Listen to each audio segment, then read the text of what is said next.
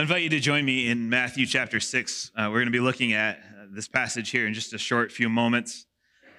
As Nick mentioned, we are doing the series Pray leading up to Easter, and this is really a season of preparation for us to engage in Easter, not just to wake up Easter morning and be like, oh yeah, let's go to church and celebrate, but rather to prepare our hearts and prepare in action and especially prayer this season. Now, when we look at the Lord's Prayer, Jesus taught this prayer because he was requested to do so by his disciples. They said, Lord, teach us to pray. Now, it was not because they did not pray. It was not because they did not know how to pray, but rather they saw something in Jesus. Because the disciples from young boys would have prayed multiple times a day. They knew all about prayer, and they were faithful in that. But rather, they saw something in Jesus of how he related to the Father God in prayer. And that is why they asked, Lord, teach us to pray. They noticed the intimacy that Jesus had. And they noticed how often Jesus prayed. A few weeks ago, I shared with you just a few times in Scripture that we see Jesus praying. And I want to share those again with you, just to get a snapshot of when Jesus prayed. Jesus prayed when he was alone, when he was in public, before meals, before important decisions, before healing. He prayed regular times withdrawing from the crowds. He prayed after healing, at his baptism, before traveling, before choosing the 12 disciples, when speaking to the Jewish leaders, before feeding the 5,000, before walking on water, while healing the deaf and mute man, before feeding the 4,000, at the transfiguration, before raising Lazarus from the dead, while with little children, at the Last Supper. Prayed for Peter, prayed for himself, prayed for his disciples, prayed for us, prayed for his betrayal, prayed while he was on the cross, in his dying breath. He prayed after his resurrection. He prayed before his ascension. And he prayed often, right? We see this all the time, that Jesus is pausing and he's praying, and that he's taking this time. And the disciples, too, wanted to pray like Jesus. Now, as we walk through these next number of weeks, and even maybe today, as you hear that prayer is the focus for the next 6 weeks, there may be part of you like, oh, all right, here comes the guilt and the shame, and I know I fail in this area, and I have so much growth to find in this area, and this. I think we can all say, like, we know prayer is important, that we should pray. But what I want to speak into over these next couple of weeks and allow Scripture to lead us is to talk about the desire of prayer. That Jesus desired this time with the Father. The disciples desired to know this type of prayer. And to speak into what is this desire, or maybe lack of desire, if we're honest, when it comes to prayer. Because maybe we've had so much heaped on and so much expectation, or maybe so much letdown we feel when it comes to prayer. That over these next weeks, I hope that it increases this desire for intimacy with God and reflection of who God is and our relationship with God and with others. That we would really think about who God is, who we are in light of that, how we're to relate to one another, and really the purpose of prayer. And so with those thoughts in mind, let's begin with what Jesus had to say in Matthew chapter 6, verse 5 on prayer. Jesus said this, "And when you pray, do not be like hypocrites, for they love to pray standing in the synagogues and on the street corners to be seen by others. Truly I tell you, they have received their reward in full. But when you pray, go into your room, close the door, and pray to your Father who is unseen. Then your Father who sees what is done in secret will reward you. And when you pray, do not keep on babbling like the pagans, for they think they will be heard because of their many words. Do not be like them, for your Father knows what you need before you ask." And so when we think of what Jesus had to say right here, is that I hope that takes a little bit of pressure off of us, because what he said is that prayer is not about the show. It's not about the dramatics. It's not about the performance. It's not even about the words that we use. So if you throw in a few more thys and thous and, everything else, that doesn't make your prayer any more impactful.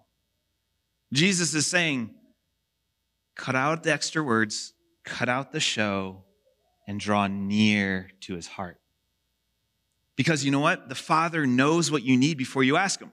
So even Jesus is saying you don't have to come with your shopping list of requests that you pray over and over and over and over and over again. He's like, I know what you need. What the Father calls us to, knowing what we need, is this intimacy. It's this relational element. In verse 9, he continues on by saying, this then is how you should pray. Our Father in heaven, hallowed be your name. Your kingdom come, your will be done on earth as it is in heaven. Give us today our daily bread, and forgive us our debts, as we have also forgiven our debtors. And lead us not into temptation, but deliver us from the evil one. For if you forgive other people when they sin against you, your heavenly Father will also forgive you. But if you do not forgive others their sins, your Father will not forgive your sins. So when we look at this prayer, we can really divide it in half. When we look at verse 9 and verse 10, let me ask you, who is verse 9 and verse 10 about? Who's the focus on? God, the Father, right? And then in the second half, we would look and we would say, well, that focus is more so on us. Now who benefits from the first part of the prayer? It'd be God. In the second part, it would be us. Because as we pray for daily bread and forgiveness of debts and leading us not into temptation. But I want to point out in the second part of who is the actor, who is the one that puts things into motion when it comes to daily bread and forgiveness and not leading us into temptation. That's not us. That's not our babbling. It's not our fancy prayers. It's God. It's God responding to the simple request of give us today our daily bread. Forgive us. Lead us not into temptation. God is the one who is put into motion to answer that prayer. And when we pray, Jesus modeled that first we pray about God's interest, about who God is. And then we ask for God's activity in our life. And Paul models this in every prayer that we see in the New Testament, that he points to God's activity and God's greatness, and then he goes into the request portion. So today, we're going to look at verse 9 in this first part here. When Jesus said, our Father in heaven, hallowed be your name. So let's first start here. Jesus very intentionally used the word Father. He didn't use the word God or Lord or any other word. He used the word Father. Now, when I say the word Father, or you have prayed this prayer, or maybe you've struggled with this prayer, for some of you, this is really hard because of the word Father. And maybe it's because of absence or neglect or abuse of an earthly father that you have a hard time seeing God as Father. And if that's you, my heart aches because of that experience. But I want to encourage all of us that we're not to project our earthly image of a father upon God, but rather we're to take the Father that Jesus sees and speaks about and project that onto what we have around us. Like, as a father, I should be walking in the ways that the Father God models.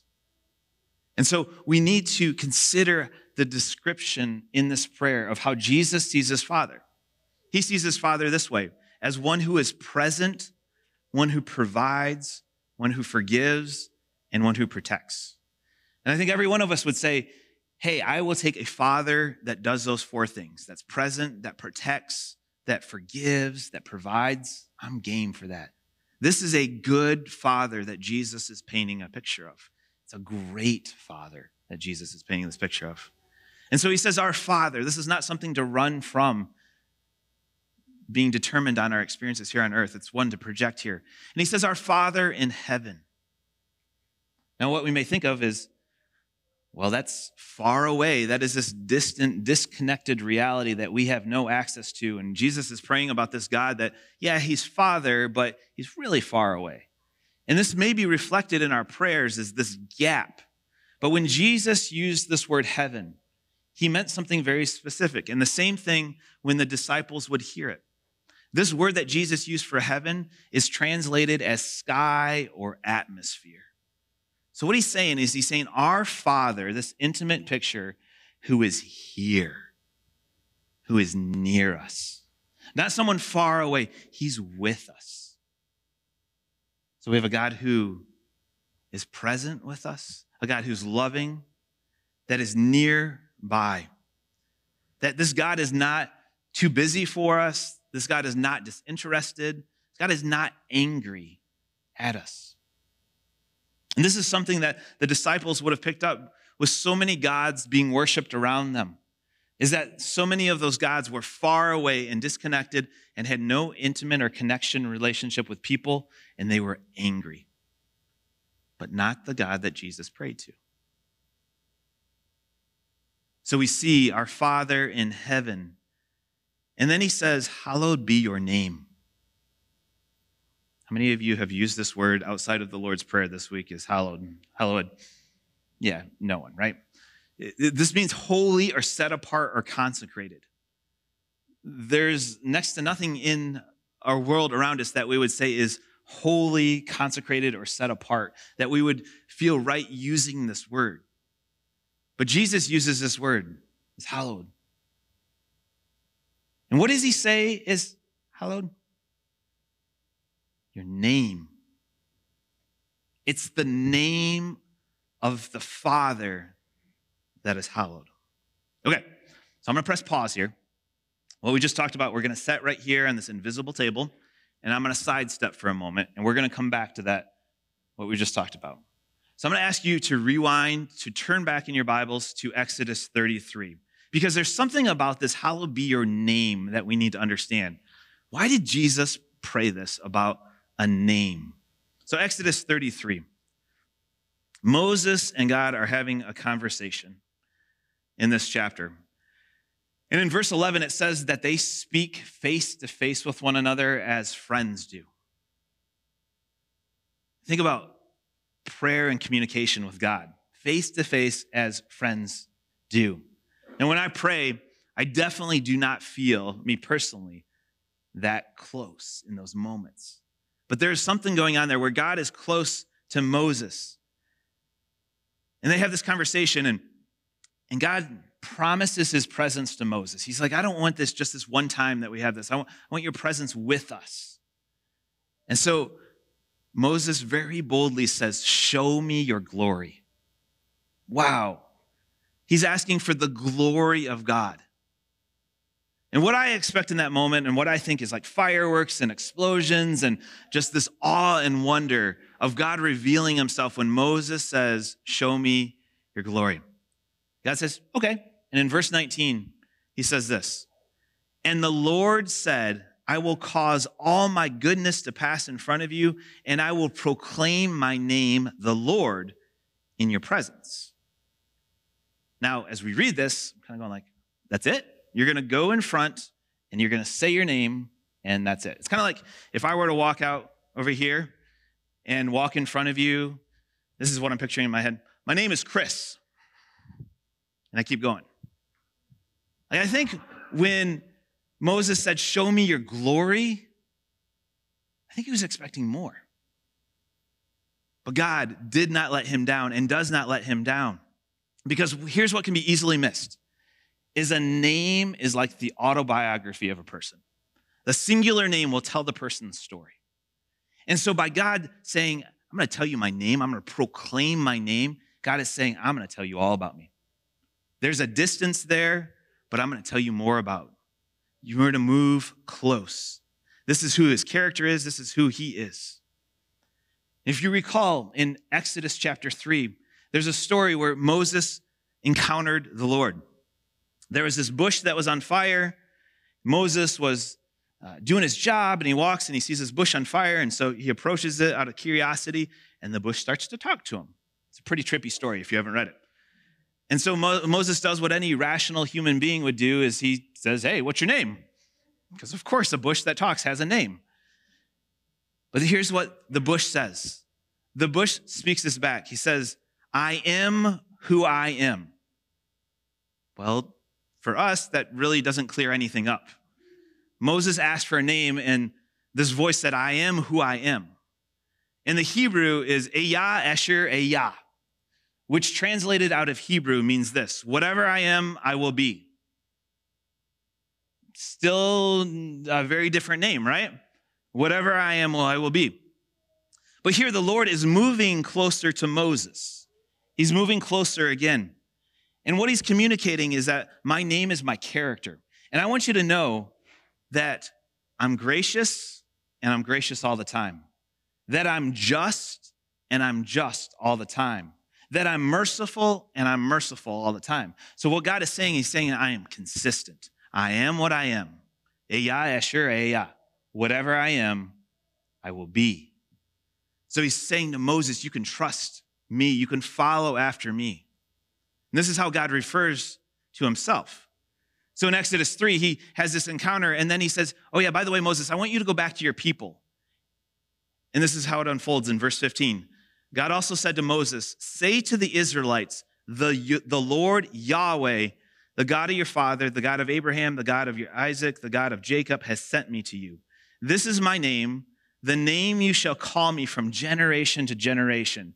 So he's saying, the Lord Yahweh, which that is just phonetically spelled out. It's actually YHWH. It's really an unpronounceable word. Ancient Hebrew had no vowels within it. So really it's breath. It's like it's the breath of God. And so what he's saying, when God says his name, he says it's Eya, Asher, Eya. But when he tells Moses, hey, when you go tell the people what my name is, you really can't pronounce it. It's more breath, but it's the name Yahweh. And as we think about this, something to note is that when God speaks in the first person, Eya, he's saying I am. When he says, Moses, you go speak to them, Yahweh, it is he is. Now, for those of you who have not completely fallen asleep in this moment, I commend you. And you're like, where in the world are you going with this? Stay with me. Remember, we've still got this sitting on the table here. We've got to come back to this package here. So you've got the name of God. God is revealing himself. And the name is holy. God is speaking this. He's sharing this. I have a Jewish friend of mine who will text me and email me, and he would not even, if he's watching right now, he would be very disappointed in me that I printed this out and I even printed this. Because when he will text or email, he would say, instead of this, he would say the name, or he would take out the H and the W and just put dashes there. It would be Y dash dash H, because the name is holy. The name is the name of the creator of the universe. And the creator of the universe drew near, wanting his creation to know his name. So let's go to Exodus 34. We're moving along here. Back to Exodus 34. We started in Exodus 33 there. God is going to pass before Moses. He's going to reveal his glory. And not only is he going to share his name, he's going to expound upon who he is. So Exodus 34, verse 5, 6, and 7 says this. Then the Lord came down in the cloud and stood there with him. And the Lord proclaimed his name, the Lord. And he passed in front of Moses, proclaiming, the Lord, the compassionate and gracious God, slow to anger, abounding in love and faithfulness, maintaining love to thousands, and forgiving wickedness, rebellion, and sin. Yet he does not leave the guilty unpunished. He punishes the children and their children for the sin of the parents to the third and the fourth generation. Some of you have a picture of the Old Testament God of being angry and distant and judgmental and wrathful. But here in Exodus, the Lord is revealing who he is. He's compassionate. He's gracious. He's slow to anger. He's abounding in love. He's faithful. He loves generations. He forgives, but yet he punishes the guilty. And what he wanted Moses to see was that he's not this distant God. He is a close God who loves him. So again, you may be saying, like, why in the world do you keep talking about names? Well, the name that we have for people describes our relationship. Let me give you an example. I've been called Mr. Tarkowitz, Mr. Chris, Pastor Chris, Dad, along with many other names I'm sure of. You don't have to tell me what those names are. But Joanna does not call me Mr. Tarkowitz. My wife Joanna does not call me Mr. Tarkowitz, Mr. Chris, or Pastor. And if she ever does, we have relational issues, right? But rather, she calls me Chris, yes, but she calls me Babe, and she calls me Hunt. And that was too much for some of you, I recognize that. But she calls me those things just like you may have a name for someone that you have a more intimate relationship with because of the depth of the relationship. You think of people that are sitting in the sanctuary that you walked past this morning, you have no idea what some of their names are. There's a lack of relationship there. But there may be someone sitting next to you that you have a name for them, like Babe or Hun. What we call people describes the depth of our relationship. And this is the thing that the Lord is getting at by revealing his name and his character to Moses, and then also why Jesus said, our Father. Jesus demonstrated his relationship and his intimacy with the Father God, the creator of the universe, by calling him Father. And he modeled that for us to do the same, for his disciples to do the same. That you don't have to say Yahweh or Lord or God, but rather Father. You have access to the creator of the universe in prayer, in communication, and you can call him Father. There's even passages in Scripture where the word Abba is used. In a very sloppy, loose translation can be daddy, but that leaves it way too short of what it really means. Abba does mean this like daddy type of relationship where I love when my kids call me daddy. It is just an intimate, like close thing. I love hearing that. But if we just leave it at daddy, we miss the point. Because daddy is intimacy, but it lacks obedience. And so the word Abba, to properly understand it and use it as daddy, is intimacy and obedience. I want my kids to know me, to know my heart, and I want to know them that intimate way. But I also want them to obey me because I know what they need. I know where to protect them and what to guide them to. And this is the same with our Father. We call him Father because of the intimacy and also the obedience that he calls us to. Jesus prayed an amazing prayer that you can really see his heart in John 17. Maybe this week, this is something that you want to look at. What is the heart of Jesus and how did Jesus pray? And you can read chapter 17 of John. But I want to read part of it here. Jesus is praying and he says, righteous Father, though the world does not know you, I know you. And they know that you have sent me. I have made you known to them and will continue to make you known in order that the love you have for me may be in them and that I myself may be in them. Jesus is praying, just saying, hey, Father God, I know who you are. I know the love you have for me. Jesus is saying, I want the people to know me so they can know you. This intimate relationship. And this is what prayer invites us to. See, I think we have a disconnect and a lack of desire to pray because that God is so far away. We feel that way versus being close. John Mark Comer, he wrote these words. He said, prayer is brutally honest, naked, and vulnerable. It's when your deepest desires and fears and hopes and dreams leak out of your mouth with no inhibition. It's when you talk to God with the edit button in the off position and you feel safe and heard and loved. It's kind of a relational exchange you can't get enough of. And our prayers make a difference. Most of us don't actually believe that prayer changes reality, but it really does. I really love two things that he said in there. Is that we can go before the Lord just as my kids just come to me and just say pretty much whatever's on their mind. There's an invitation. Our Father who art in heaven, who's near. But also this concept that we fear that prayer doesn't change reality. And maybe that's another reason that desire for prayer is not there for many. Is that, things are going to happen whether I pray or not. Dallas Willard, he spoke into this. He said, God's response to our prayers is not a charade. He does not pretend that he's answering our prayer when he's only doing what he was going to do anyways. Our requests really do make a difference in what God does or does not do.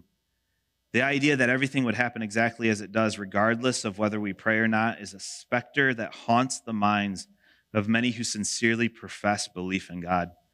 It makes prayer psychologically impossible, replacing it with dead ritual at best. And of course, God does not respond to this. You wouldn't either. It's this connection, this raw, our Father. this is what's going on. God, I'm hurt here. I feel empty here. But God, you're good. Lord, you're consistent. Lord, you're compassionate. Whatever you are, you'll be.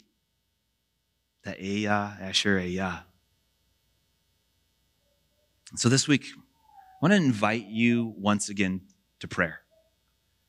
Especially those who have struggled with prayer and continue to struggle with prayer. I want to hit a reset button for you and give you permission to reset. And to approach the Lord, our Father in heaven, hallowed be your name. To draw near to one who is holy, but who is so close. To draw near to one who calls us to obedience, but wants the best for us.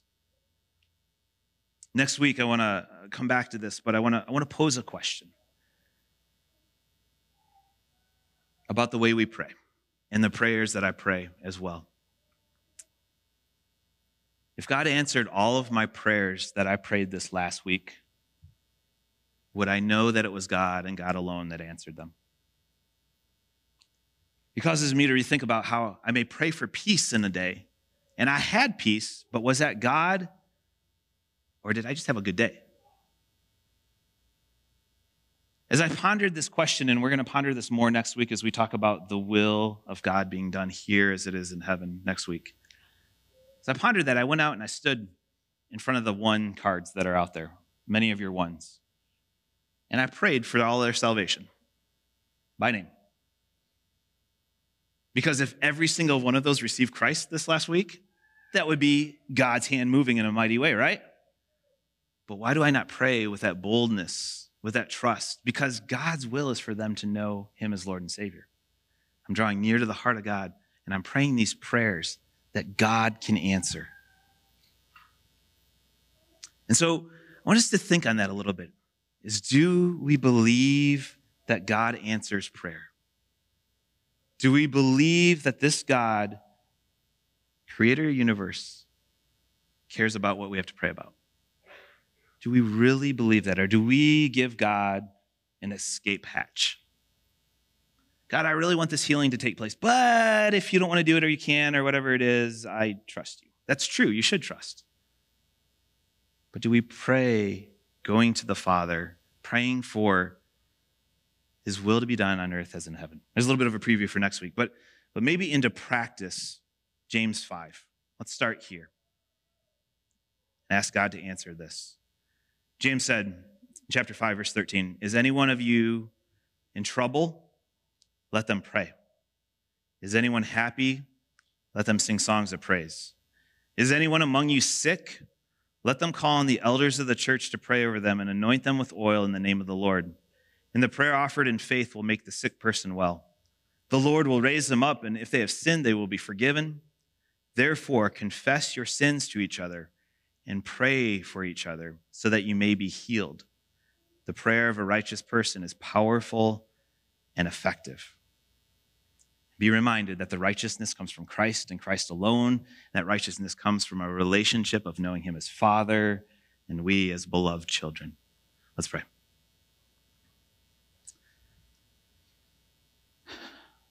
Father, Abba, thank you that you have not left us alone. Thank you that you are near. And Lord, we recognize the holiness of your name. Lord, we thank you that you are Yahweh. You are who you are, that you are consistent, that you're always gracious, you're always just. Your will is always perfect.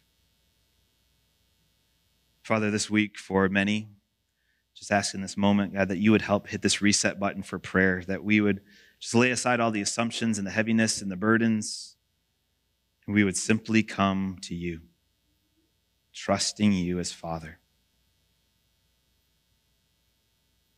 Lord, forgive us for those times that we have made it so much more about us and our will than yours. And Lord, in this season, that you would give us that desire to know you, to walk with you, to simply talk and listen.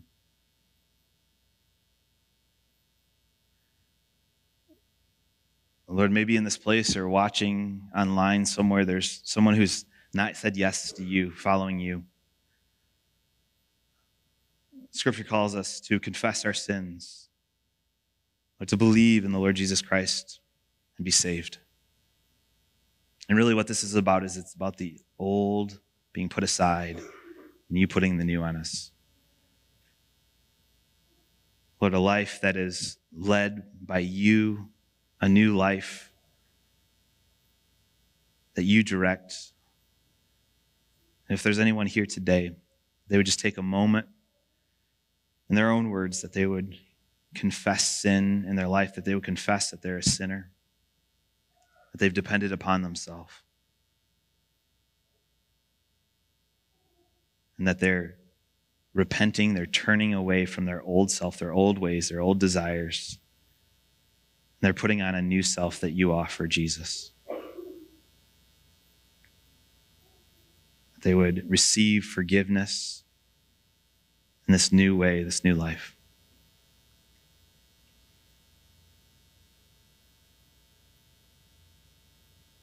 Lord, as we go this week, thank you that you go with us. Thank you that you are close. Thank you for that prayer window that is always open. We want to say that we love you. We're thankful for you. Thankful that you desire to be known. You desire for us to know you. So Lord, guide us and direct us and send us in our weeks. We're so grateful. Pray this all in your strong and powerful name. Amen.